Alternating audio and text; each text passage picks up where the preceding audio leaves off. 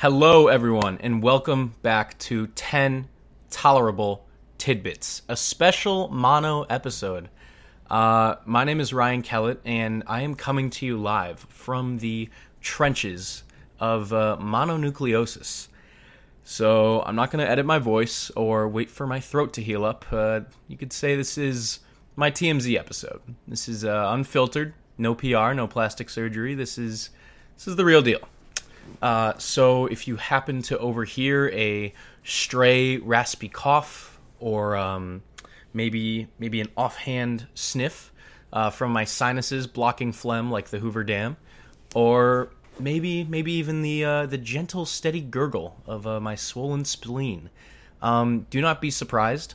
I am fighting for my life, but also just happy to be here. So just like my high school soccer coach pulling me aside at tryouts and telling me I should do cross country, mono has been a humbling experience. So just to give some background and kind of talk through what the mono experience has been for me, they had me travel through the Forbidden Forest, across the land, invade a castle, and slay a goddamn dragon in order to pick up my prescription. So the timeline is actually kind of insane with how I found out about mono and how I got my medicine. So I'm just going to lay it all out there because it's ridiculous. It pains me to talk about it, honestly. Anyway, so it was a lovely little Sabbath when I decided to visit the urgent care clinic in Ann Arbor because I was feeling a little down and out, you know? I had some headaches, some sinus pressure, really sore throat, and so I told them all that, and they decided to test me for strep, for COVID, and for the flu. So they also asked me at that visit if I wanted to get a mono test. And for those who don't know, happy to educate the community. I consider myself a bit of a medical expert. I don't know. Mono tests are blood tests. So they have a rapid mono test, which is just a finger prick, and then a longer test, which is a blood draw. It's blood work. So, of course, being a man of logic and reason, I don't mess with needles. Needles belong on vinyl records, not in skin. That's just my take.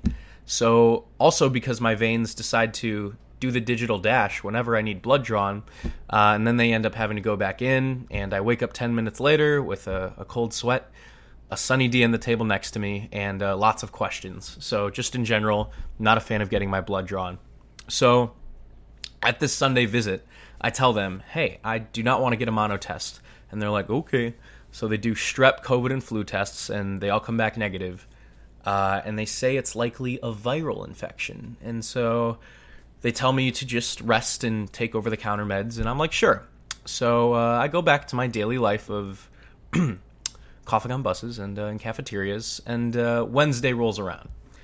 I feel much, much worse. To be honest, I drove to the urgent care clinic again that day and may have felt a little lightheaded driving there, so my apologies to my roommate. I was driving his car. It was probably not the safest decision. Anyway, at this point, I feel confident that it could be a sinus infection. I didn't know what it was at the time, but there's a lot of icky stuff that I'm coughing up, you know, a lot of mucus, a lot of phlegm, very thick, very green, mushy, that I'm just coughing and hacking up out of my system.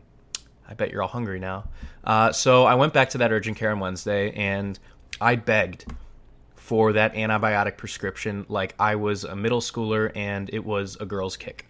So the new physician who saw me Wednesday, you know, she's an ally to my cause. She was like, dang, it sounds like you don't feel so good. So she's clearly an empath. And then she asks me if I got a mono test at my earlier visit on Sunday. And I was like, yes. And she was like, oh, okay, let me just talk to the nurses about something. So she goes away for a few minutes, comes back in. So you didn't get that mono test, so fuck you and your family. She didn't say that last part, but she might as well have. So I ended up having to get that mono test on that Wednesday visit. And I'm like, this is going to be so annoying. It's going to come back like indeterminate or negative, and then I have to get, you know, my blood drawn or whatever. It's such a waste of time. They do end up doing the finger prick, and I figure, you know, whatever. It's not mono. I'm very confident. Like, let's just move on with this visit. She comes back in and tells me it's positive, so I look like quite the schmuck. So thankfully, she gives me a prescription for a steroid. She said something about twig arms and chicken legs or whatever.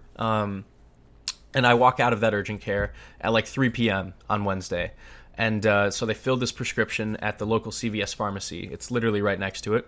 So I drive over there, and I wait a little bit, just because I know it like takes a little time to process. So I go in, and they say it won't be available until tomorrow. Call me crazy. If the pharmacy closes at 6 p.m. and I get there and I walk in at like 3:30, 3:40 p.m., I am expecting the prescription to be available by the end of the day. This is the age of Amazon Prime, of DoorDash, of legendary streaming services like, you know the ones, those household names like CNN Plus or Peacock. So why am I waiting longer than a day for my meds? Anyway, I go in the next day at like 9 a.m. I finally get the meds. Keep in mind, it's like 5 pills over 5 days. So they might as well have just left me a cough drop and a nice note. So thankfully, a little bit later that day, my parents, God bless them, they don't believe the urgent care doctors. So they have me do this telehealth appointment with my primary care physician back home. And this guy, a living saint and an ally to my cause, he quadruples my prescription. So it's Thursday morning. I finish the appointment at like 11:45 a.m. And I get this prescription. So I call the pharmacy an hour after just to give them some time. It's not ready. Sure, I'm an empath. I understand now that it takes some time. I call them an hour later after that, and I ask them just to confirm the right prescription amount because my day one, he upped the dosage a ton.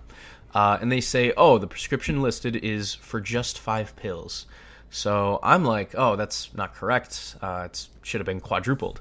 And she said, this is what we have, you simpleton.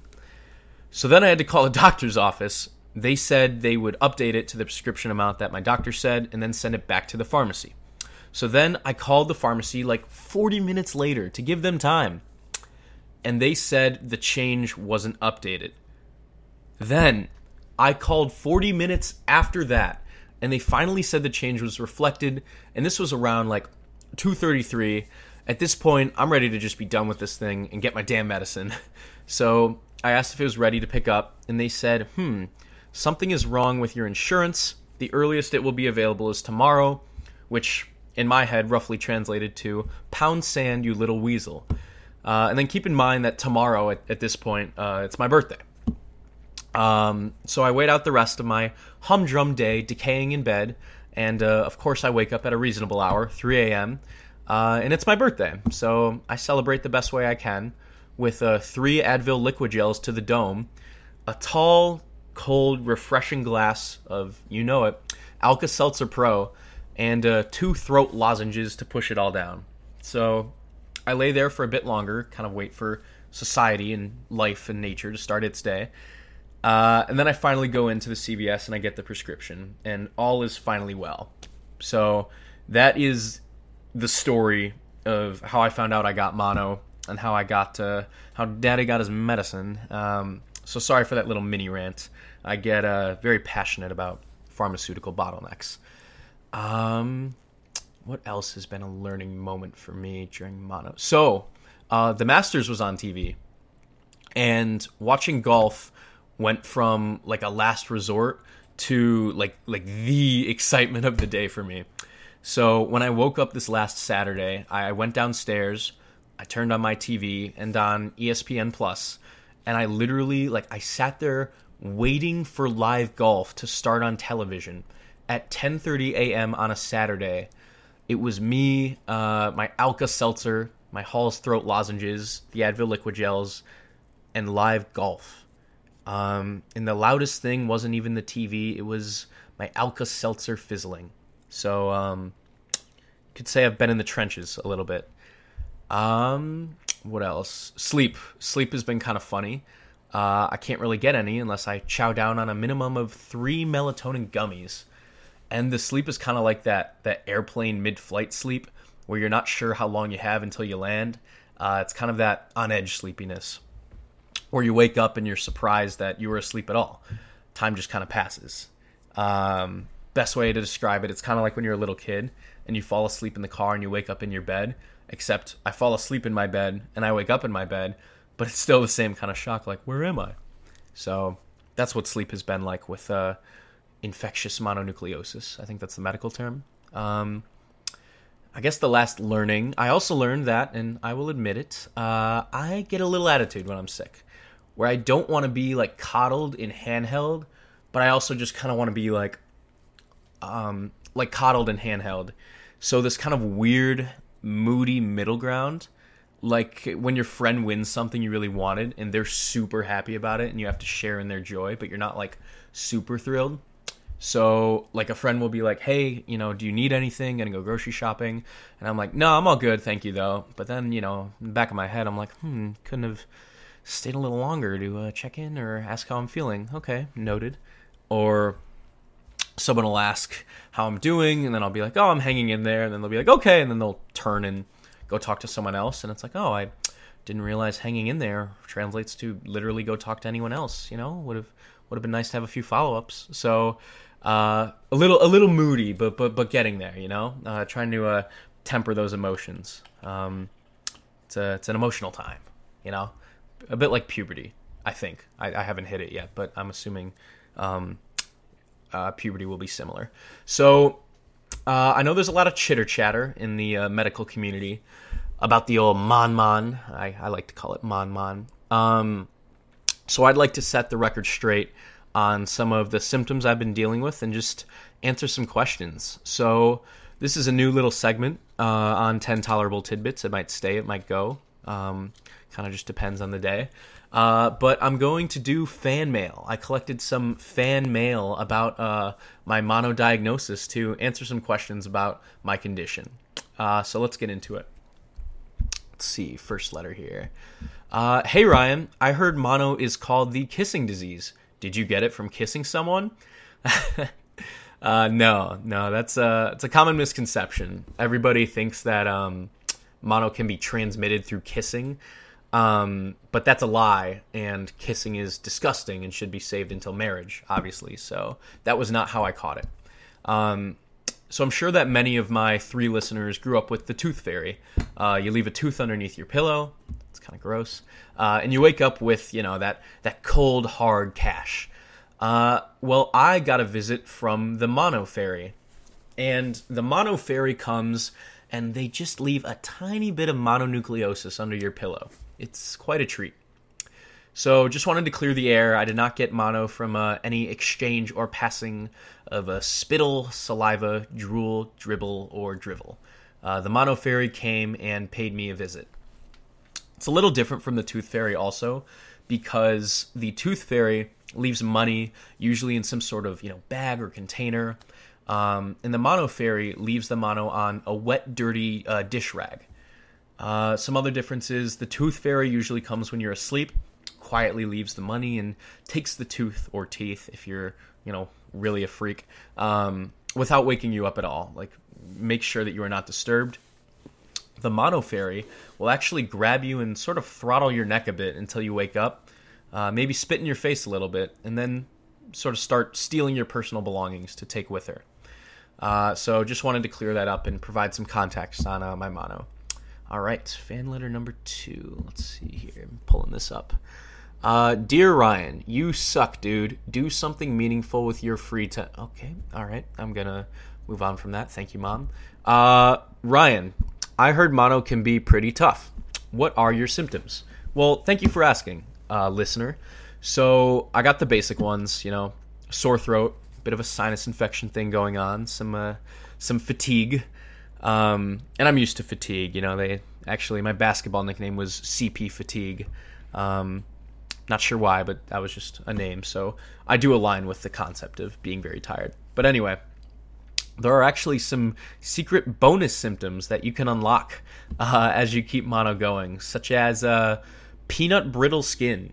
My skin gets really scratchy and kind of cracked like peanut brittle, and it actually smells like peanut brittle too. It's a really strange condition.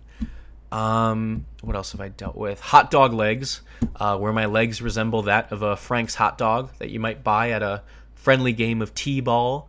And then I guess the other weird condition I've had is squeaky limbs. obviously my body kind of becomes a bit sore and worn down with mono.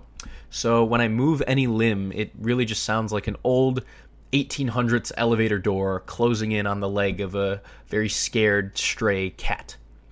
So yeah, those are just a few of my symptoms to get those out there. And then, let's see, I'll just go over the last fan letter here. Ryan, how are you doing? When will you recover? We can't wait to have you back. And that note, this one was actually signed from the U of M Knitting Club in Bridgerton watch party. You guys, I'll be back soon. Gosh, those crazy cats. You wrote this, Mabel, didn't you? You're such a flirt. But do not worry. I am on the mend, collecting prescriptions like they're infinity stones, and sharing my story so that one day all the little boys and girls will listen to this niche, outdated, college fad podcast and feel inspired, just knowing that wherever they are and whoever they decide to be, they too can contract mononucleosis. And that is it for today. Thank you, everyone, for tuning in to my viral voyage. I hope that the energy I brought today was infectious and will stay in your system for a few weeks to a few months. And unlike the 7 cough drops I have for daily sustenance to replace my vital fluids, I hope this episode fills you up. Be well, and thank you so much.